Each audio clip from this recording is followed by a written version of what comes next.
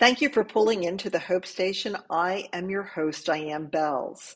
The Hope Station is a place to hear amazing interviews, great transformational stories, and learn about the power of faith and hope to change your life. A podcast that proves living purposefully is possible. Are you ready for your own transformational story? Do you want to turn a new chapter in your life or career? There's hope. Schedule a free consult call with me to stop feeling hopeless and gain the hope you need to have the life you deserve. Information of how to schedule that appointment is in the show note. You can also connect with me through my website, Diane Bells, that's DianeBelz.com. Are you ready for another great interview?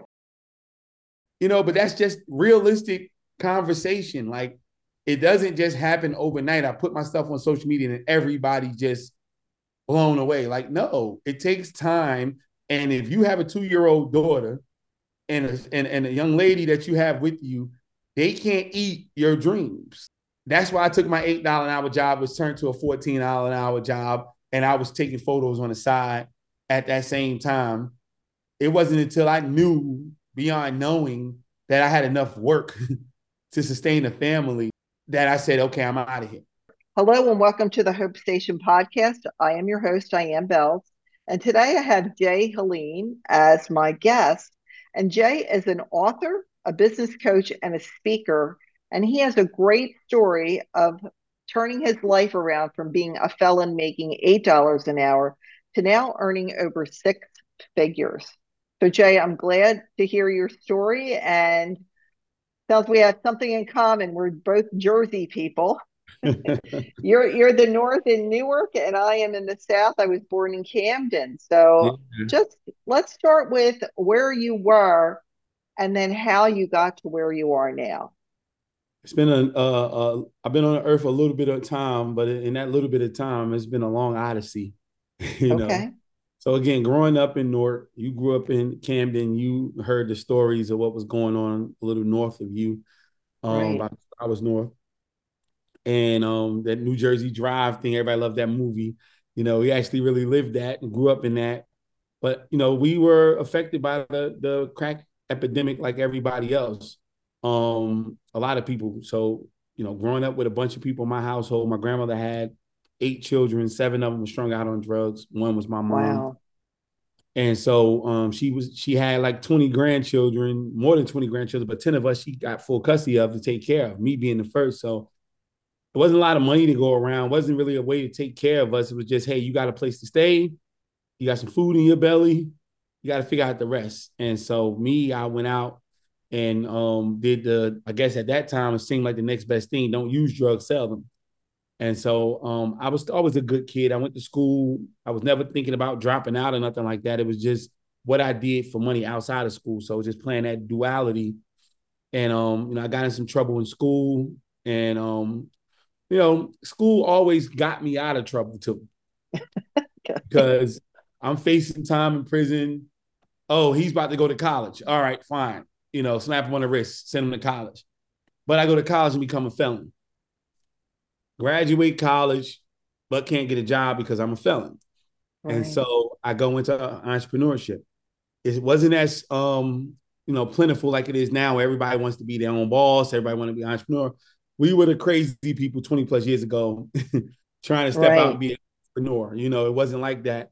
So it wasn't we didn't have all the people on YouTube, wasn't no YouTube, to say, hey, this is how you find out Right. this. You had to just figure it out and try to, get to know people, network the old school way. And so that was rough in itself, being the first entrepreneur in my family, first person to go to college, first person to do anything. I didn't have anybody to lean on. So going through that, there was a lot of ups and downs. I became a felon in South Carolina, where I went to school at, moved back up north to the DC area. So it kind of was a little better. And I'm running a business now, but I'm married. My wife working on Capitol Hill, where she loses her job right in the Obama era. And we had to go back to South Carolina because we have kids now. It's a lot cheaper in South Carolina than it was in DC. Oh, But absolutely. I'm a felon, and I became a felon in South Carolina. So now I'm faced with having to really live and deal with this head on. And so that put me into the situation. Hey, I got to take this $8 an hour job. It's notices on the door. you know, you got cars being repossessed, all that type of stuff. So got to figure it out. And so I went and took the $8 an hour job. I decided I wanted to be a photographer, but of course that didn't make me money immediately. So I'm working this job, trying to take photos and doing whatever else I can do legitimately to make money. But a year in, I went to a conference, a TD Jakes conference with my church, and that's when he was writing that book Instinct that he has, and he was just saying that somebody in here understands that they're living beyond below their means and beneath their potential. And everybody who came with me told me, and I was crying, and said that he's talking to you. And so at that point, it wasn't even 60 days later, I left my job, got a studio, and never went back. Haven't been back since. A year and a half later, I was a 6-figure earner. Then it went from me just working as a photographer to creating a media company where I brought on other individuals. Then I became a consultant, and now I'm a serial entrepreneur with multiple companies. And I train entrepreneurs. I'm a certified trainer. I train trainers. I'm a certified coach. And just more so, the biggest thing, I became an author. That was my freedom from a lot of these, trials and tribulations that I went through, because we didn't do a lot of the therapy piece. And so becoming an author became my therapy. So having a lot to talk about, having a lot to say, I put it in the book. So it ended up being Okay. 4. So For 4 books. Well, let's go back a little bit to the beginning. So there's always a beginning to the story, and there has to be some pivotal turning point. So you're in this house with your grandmother with 10 other kids. You're number one. Why did you decide that you weren't going to take drugs? What was the decision point to saying that's not the life I'm going to lead? it just wasn't cool back in the day. Like now, if you listen to rap music now, they talk about using drugs. The music we listened to back in the day wasn't talking about that. That wasn't a cool thing. And then we had the Nancy Reagans of the world, the Barbara Bushes, Just Say No, and all those campaigns, and it was a big deal. I speak in schools now. It's so funny. I tell them, I say in Newark, people came there to tell us about not using drugs and not to steal cars. That was it. There was no motivational speakers like myself to go in and talk about what you can do with your career, and people creating programs to, kind of guide kids to a certain space. No, it was like, don't steal cars, don't use drugs. And it was like literally scared straight, because there was videos of like teenagers in Twisted Metal because they took a car and it was joyriding and crashed and died. So it was a lot of that type of crap that we had to see. Negative stuff and nothing really positive speaking into you. But you chose still not to take drugs. Yeah. I never thought that wasn't a good thing to do. I mean, just watching how it was. I mean, it wasn't just my house, in the whole neighborhood. You've seen friends and family members always had the family members stealing from people and stealing out of their house and all that. I mean, it just wasn't a good look at all. It's not something I would want a kid to grow up around.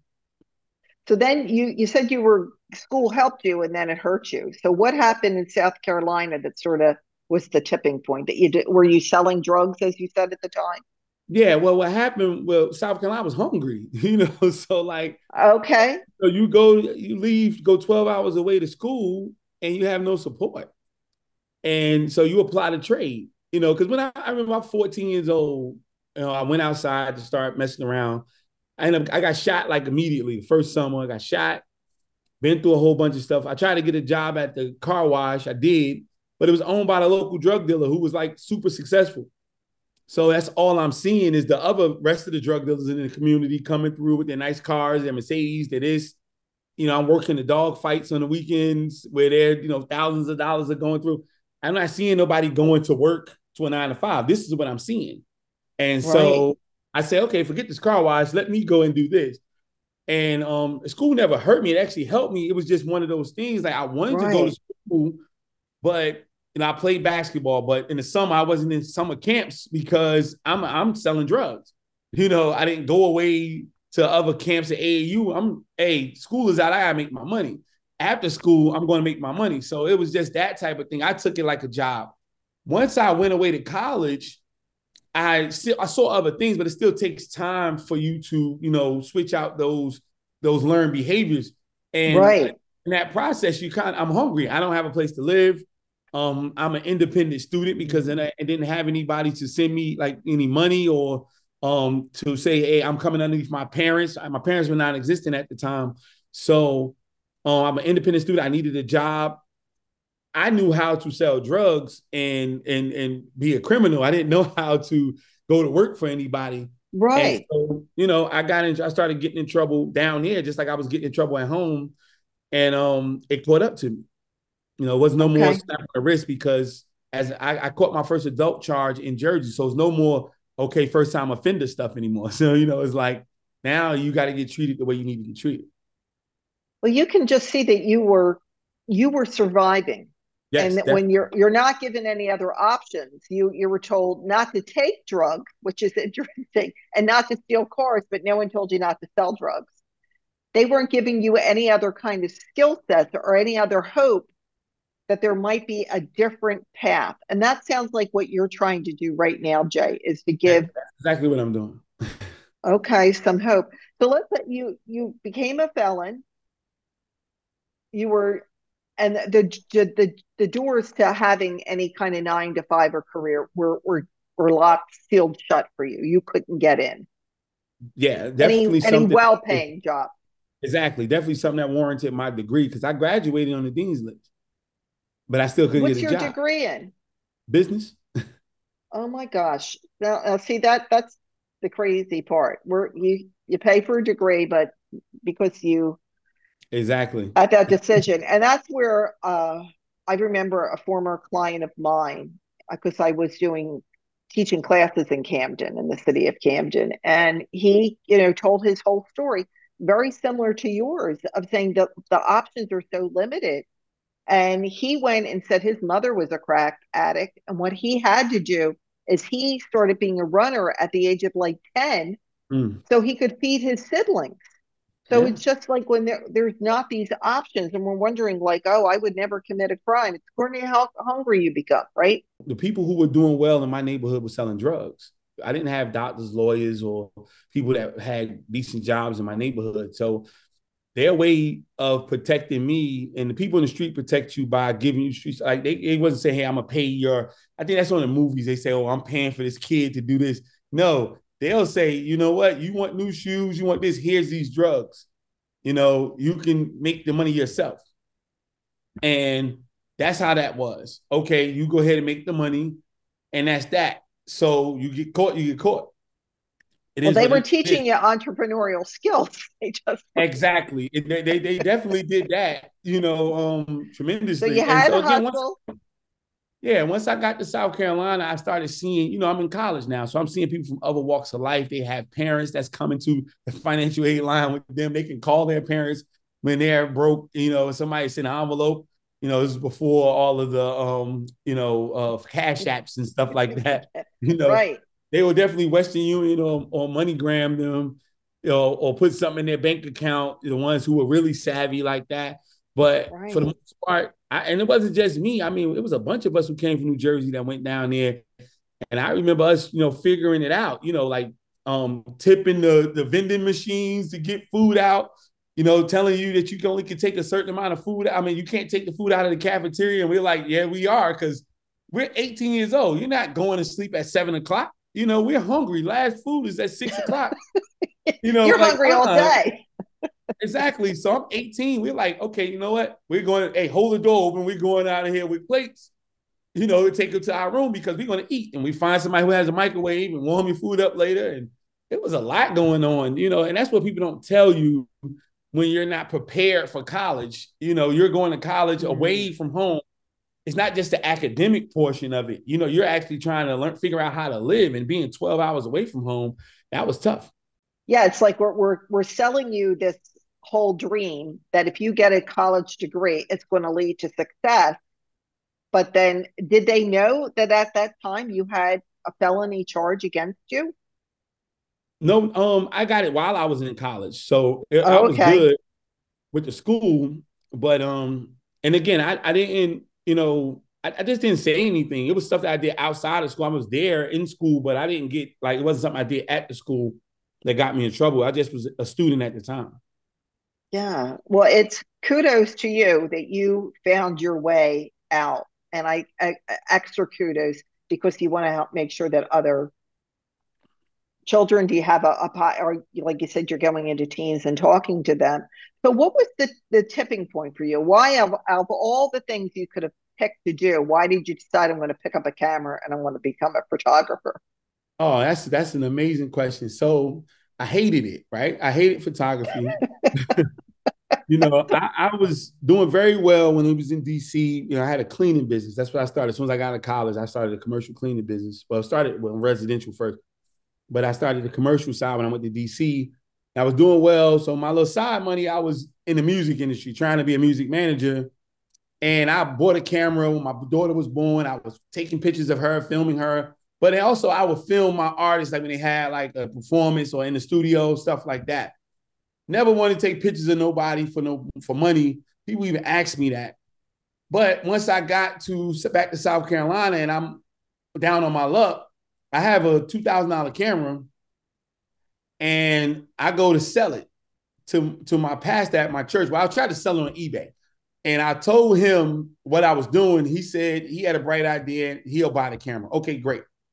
2 weeks later, he comes to me and says, hey, I got something for you. I said, what's that? Gave me my camera back with the bag and everything. And I said, what's this for? He said, no, I want you to use it. I said, do you want the money back? He said, no, I just want you to use the camera. And I took it seriously from that point.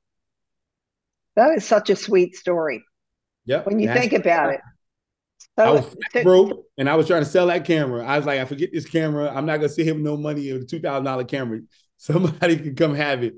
But he gave it back to me and I went crazy after that with it. so you started with photography, and where did you go from there?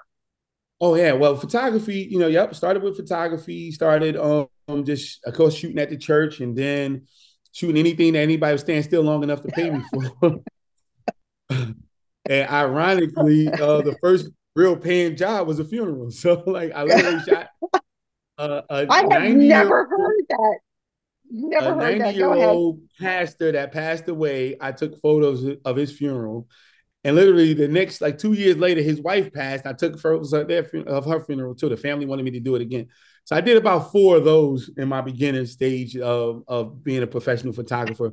But, I started realizing, put the business side into it outside from when I got away from the desperation, and what did I want to focus on? And I started focusing on law firms. Where I lived in Columbia, South Carolina, it had a big, University of South Carolina had a huge law school. And we had like 400 law firms in a city with 150,000 people. So, and it wasn't anybody doing like focusing on shooting law firms. So I really targeted that space and became a headshot photographer for law firms. And one of the lawyers that I shot happened to be the mayor of the city. And then my career blew up from there. I started working with the city and that introduced me to local government, started getting certifications with the government. Then I started doing work with other local government entities. And then with the state government, county, federal, and it was going from there. The jobs got too big for just be me. They wanted more than just photography. They wanted film. So we reinvested into the company, bought multiple cameras, got a huge 3,000 square foot space, brought in other camera operators, and we were off to the races from there. We created J. Holland Media. There you go. Well, the funny part about it is when you said I hated it, Oh, I hated it. but when you were in that space of saying I needed to build something first before I could get to something, use my business mind and do some other things. So what is this is just such a great story. And you could see that intersection of saying there was people who were speaking into you, people who were willing to step out and help you. And it sounds like you had 2 pastors. I listened to TD Jake, you know, and other people supporting you that's saying, Jay, there's something bigger for you here. And then Yeah, this pastor giving you a chance and saying, start taking pictures. I've never heard anyone who started their career as a funeral photographer. So that I is, I wasn't classified as that, but literally he was getting buried at the church, and they asked the lady at the church, "Do you have an photographer to take photos?" He was like a prominent pastor. He actually wasn't. He was from South Carolina. He was somewhere else, but they wanted to bury him back home. And they called me. It was probably like $250, and I needed every bit of that money. And I took I've those never heard of photos. that. I literally looked on YouTube because I didn't hear it either at that time. I looked on YouTube and I said, "How do you do this?" And it actually was a thing of how to do it. And I followed it to the letter, and I got paid this $250, and I was the happiest person in the world because I needed every bit of it.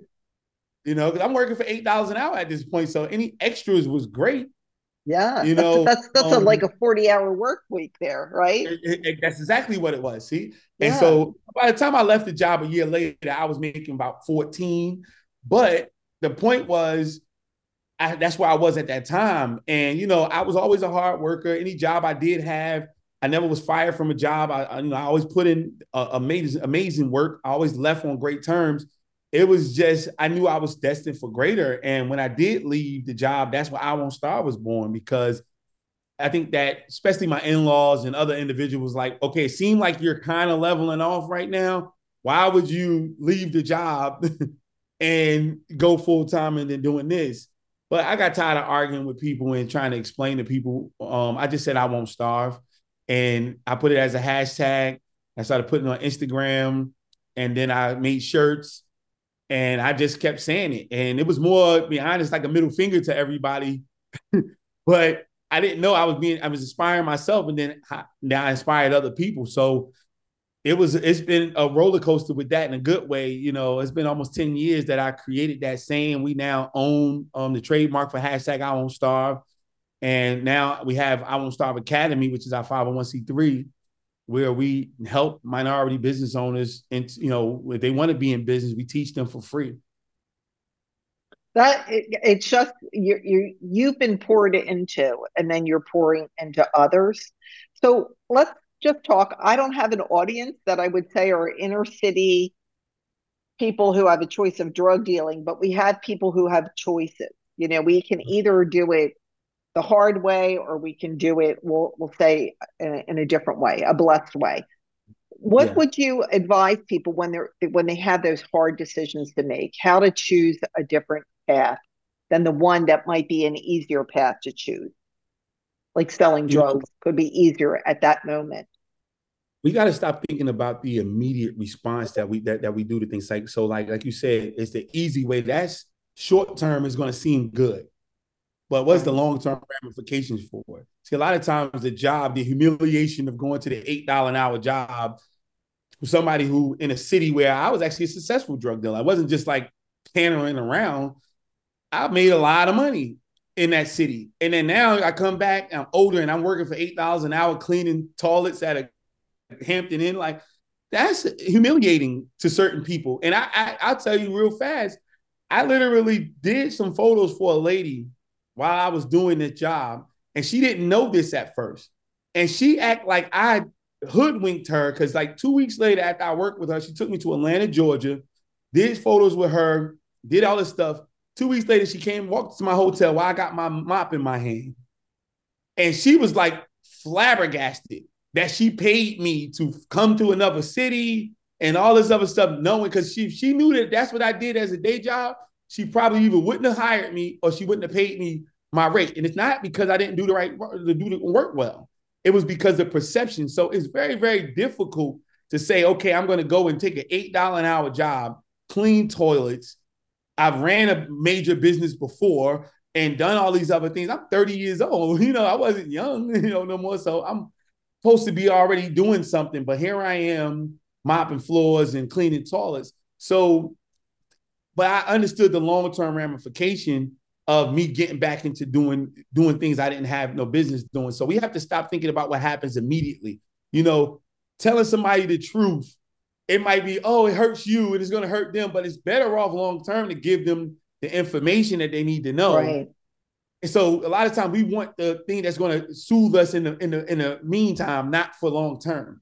And so when those decisions, that's usually what we're facing. What looks good for me right now as opposed to what looks good for me later on. We have to think past that. So one thing they can do is don't make a fast decision. The faster you got to make that decision, a lot of times that's the decision that's not going to be the right decision. So even if you're proposed that you should do this, I give you an answer tomorrow or the day after.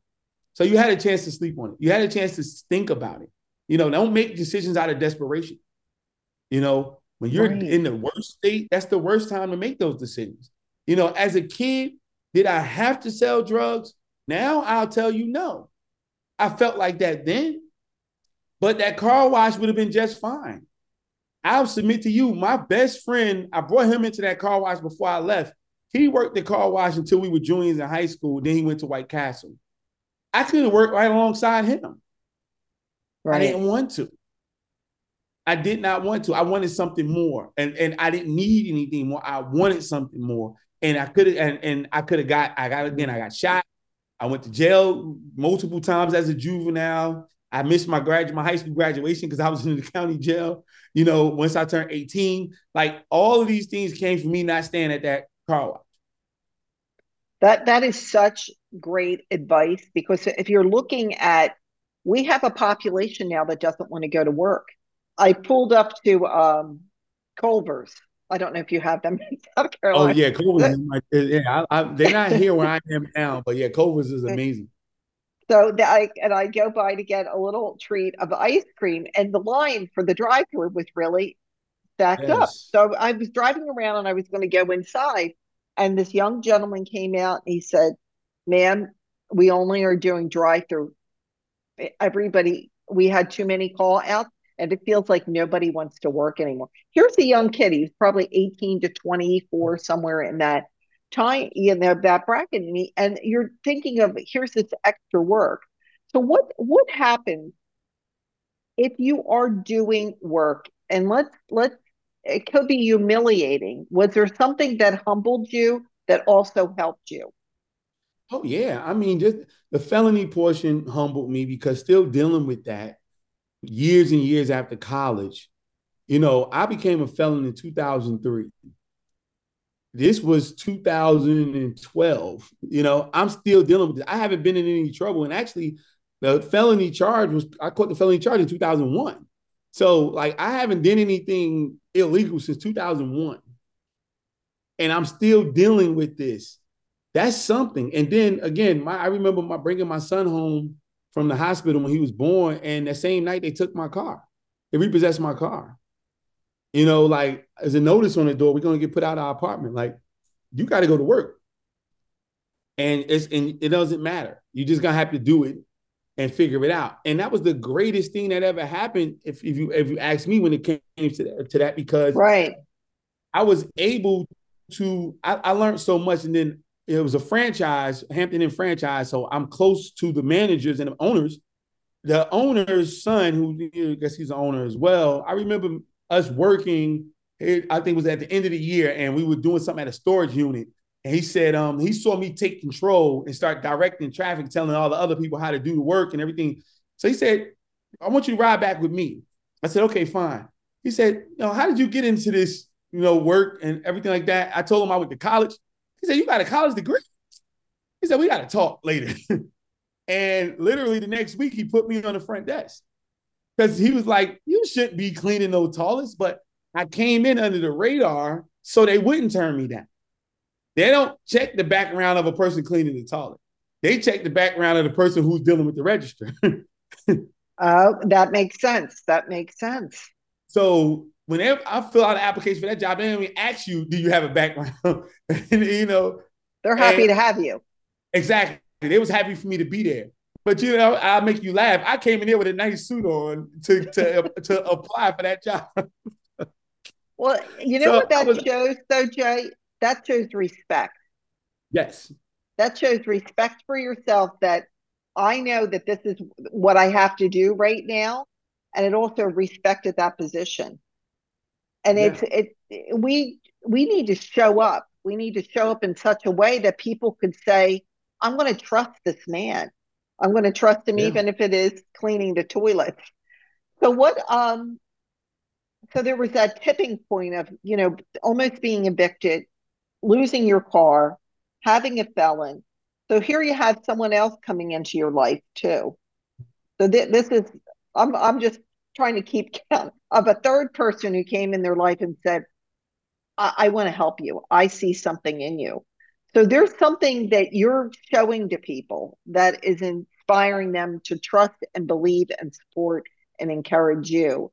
And it sounds like that's what you're trying to do right now with, you said, your 501c, Yeah. to help people with that. Tell me just a little bit about how that got started and the type of people that you're helping right now. Oh wow. So I Won't Starve Academy, back in about 2017, I was working firmly with the government, and John Lane Media was up and running. We were doing big projects. But one thing, they were losing some funding. They were going to lose funding because they weren't meeting their supply diversity quotas, meaning, helping out women and minority owned businesses to give them contracts. So a lot of people, a lot of major government organizations have 10%, 5%, 15% supply diversity quota. So these are earmarks for women and minority owned businesses. And they weren't meeting those quotas, not because they didn't want to, but they didn't know how to touch the people. So I had a great relationship with them. So I said, hey, I can bring the people, I can bring the business owners here Right. if you guys are willing to give them the things that you offer. They said, perfect. We made it. I created the I Won't Starve experience. It was the event we created the first time in September 2017. We brought over 100 business owners in there, and I had the city at the time that I lived in, the city of Columbia. I had Midlands Technical College, which was like a local school for training, and I had a bank, Wood Forest Bank, that was there for the financial aspect as far as helping people out with credit, things of that nature. And I made them promise to give everybody a business account, no matter what their credit was. Make sure they had a business account before they left the program. If they needed training for the school at Midlands Tech, they got discount or free training to help them with their business. And then the city had a lot of work opportunities and certification for the business owners. And they came, it was a success. And to this date, we work with over 600 businesses and allowed them to be able to get the certification. Once I started getting a lot of money from organizations, because it started with those three, then it went to state organizations, county organizations, and a whole bunch of other ones. It became more important for it to become a 501c3 and for people to be able to continue to contribute to us to help out these minority contractors. So that's when we switched it over to a 501c3. And we started adding more events like the Self-Employment Summit, because everybody don't and shouldn't be an entrepreneur, but some people want to do their own thing, like be a truck driver, be a hairdresser, be a plumber, things Right. of that nature. We've partnered with those educational individuals to come on and give them an opportunity, give them the education, also discounts, and just some partnership to get them into that space and get them on the right path to work for themselves. And we created the Perfect Partnership as well, which is an event we do to bring contractors to the government entities and teach them how big it can be for them to have these partnerships with the government. So I want to ask you a question. Did you see this as an opportunity, or did you see this as like, this is, I need to step in and do this? Why did you feel like you were the one who was going to solve this problem? Because it is, if you're saying that you have to meet these quotas, but there's not people on the other side who can come step in and do that work. And this was the God moment for me, because once I started working with the city, I met a guy named Angelo McBride. And he said to me, he said, are you certified to do business with the city, with the government? I said, no, what's that? I didn't have a clue. They wanted me to just take photos of their office because I did some work with the mayor at the time. Okay, fine. I'll bite. What certification? What do I need to do? Great. I went ahead, figured out, did whatever I need to do, did all the paperwork, did that. And once I did it, he started giving me work. And we made a relationship. This is the end of 2015. So by 2017, I have an amazing relationship with them. And this was the office that was dealing with that. And he was responsible for making sure these people, they have classes that you was charging, it was like $800 for these classes, and that he couldn't get people in the door to these classes so that they can be certified, so they can get their stuff together, so they can do business. I can help you do that. I'm here. This is something he confided in me with. I have that opportunity because I know how to touch the people. I'm out there. And at that point, they were parading me around as like the the token minority business owner that was making money with the city and the counties and things that way, which I didn't have no problem with. But I saw an opportunity in that space.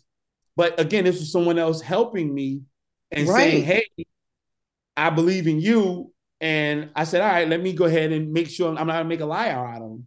And so we were able to, and that's something I teach, like how can you solve problems? Even the government has problems that need to be solved, you know? And so Right. an entrepreneur, how do you solve problems? That bank, I've gotten money from that bank, free money, not loan money, because I solve problems.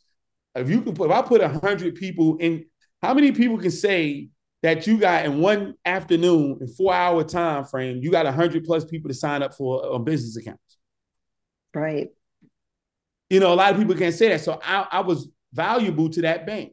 So they said, whatever you're doing, we want to be a part of it, you know? And so it just kept going. And that was the first business that I had to start without having to bootstrap, having money in the bank account, doing everything at a high level, because everything else was, I just had to figure it out. So I said, that's why I really believe that was the God moment. Everything came to pass. I started speaking like a year before. You know, a friend of mine left South Carolina, moved to Atlanta. He asked me to come and speak. He has a nonprofit, and he was doing some things at Georgia State University. He believed in my story. I spoke. It all worked out at the same time. So it was like, okay, I get a chance to speak, motivate, inspire these people. I gave other Right. speakers a shot at the same time. Once they got the inspiration and motivation from us, they were able to go that day, right then and there, and get some products and services from the government that they can actually use real time.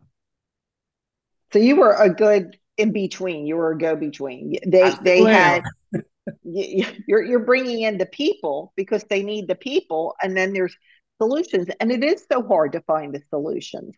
So why Yep. did you decide that this is what you were supposed to be doing with your life? Well, once I did it, I was sold.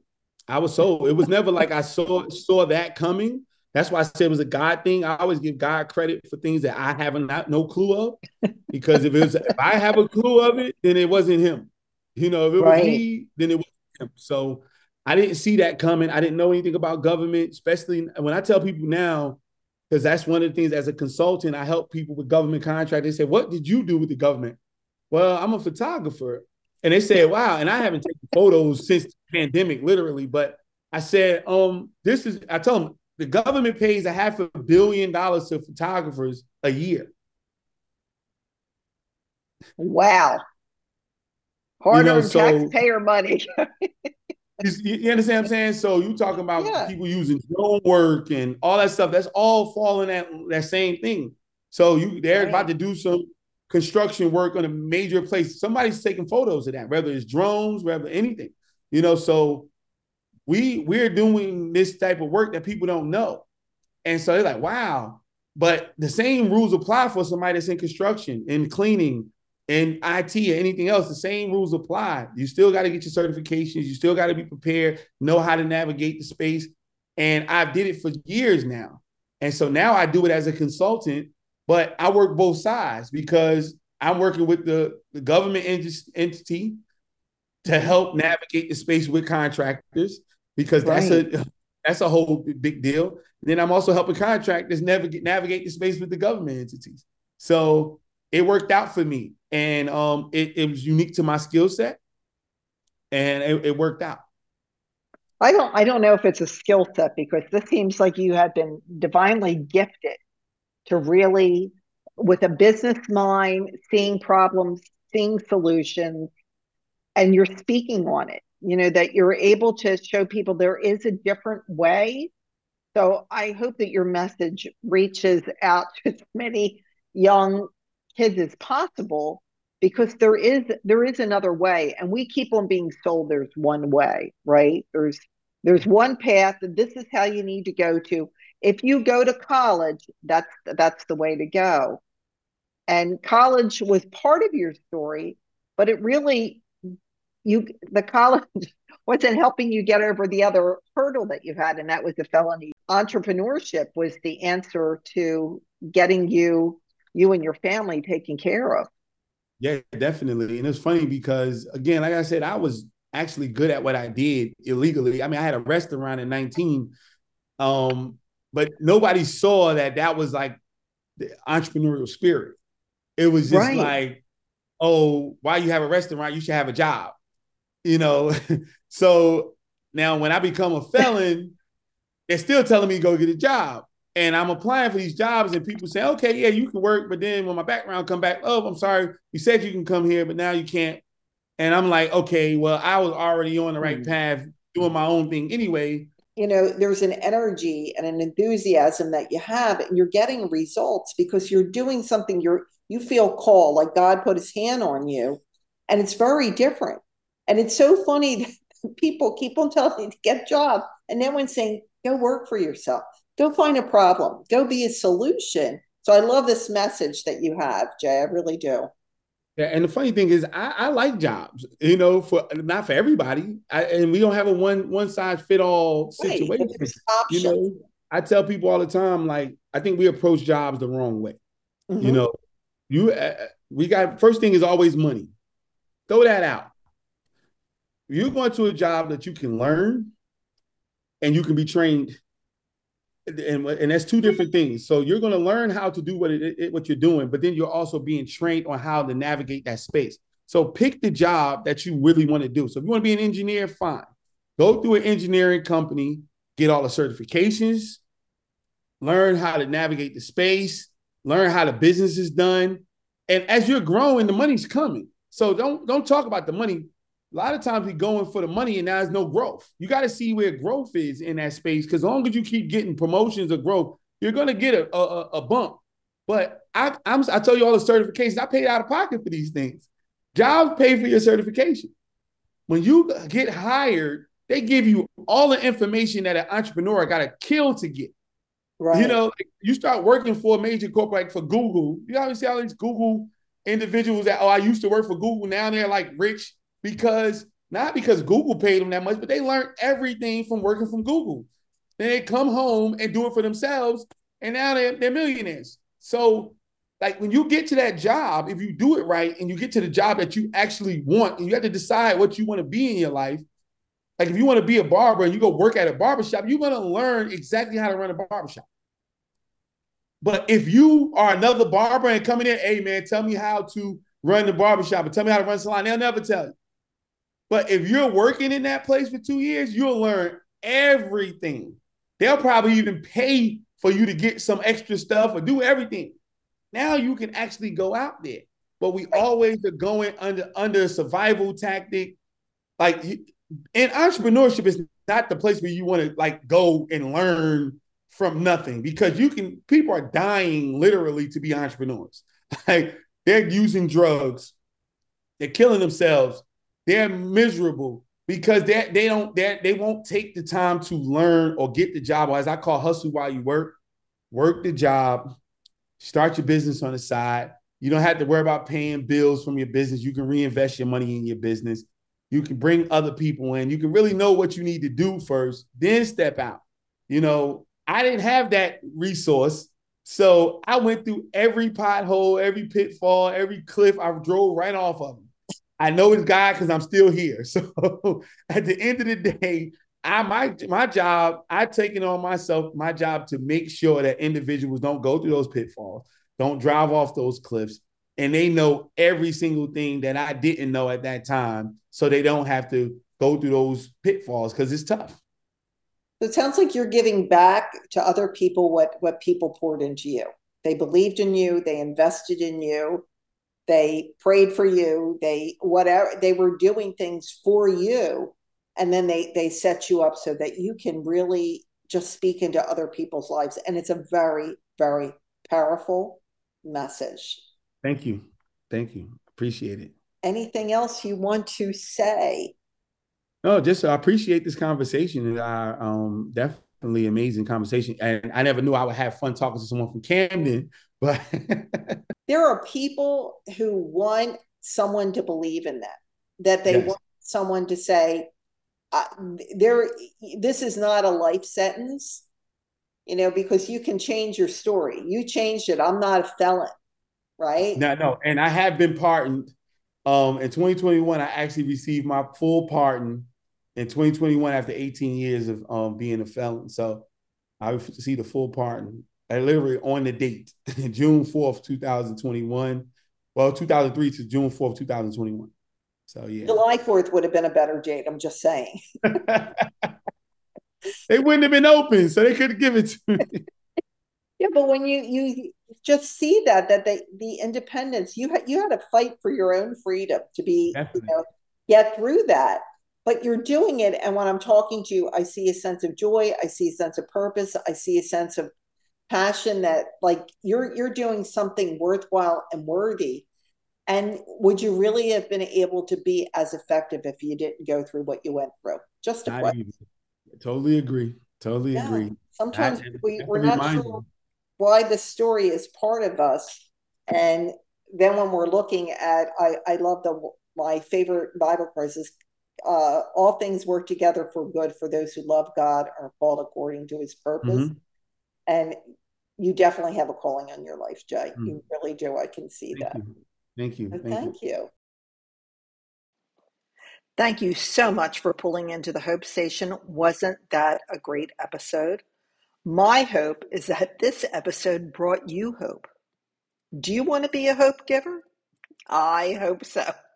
And how you can do that is to share this podcast, post the episode on social media, write a review, or rate the podcast. This helps engagement and boosts the podcast out to other listeners in need of hope. So thank you. Thank you for participating. Thank you for helping. Thank you for being a valued listener. And my hope is that you have a great week.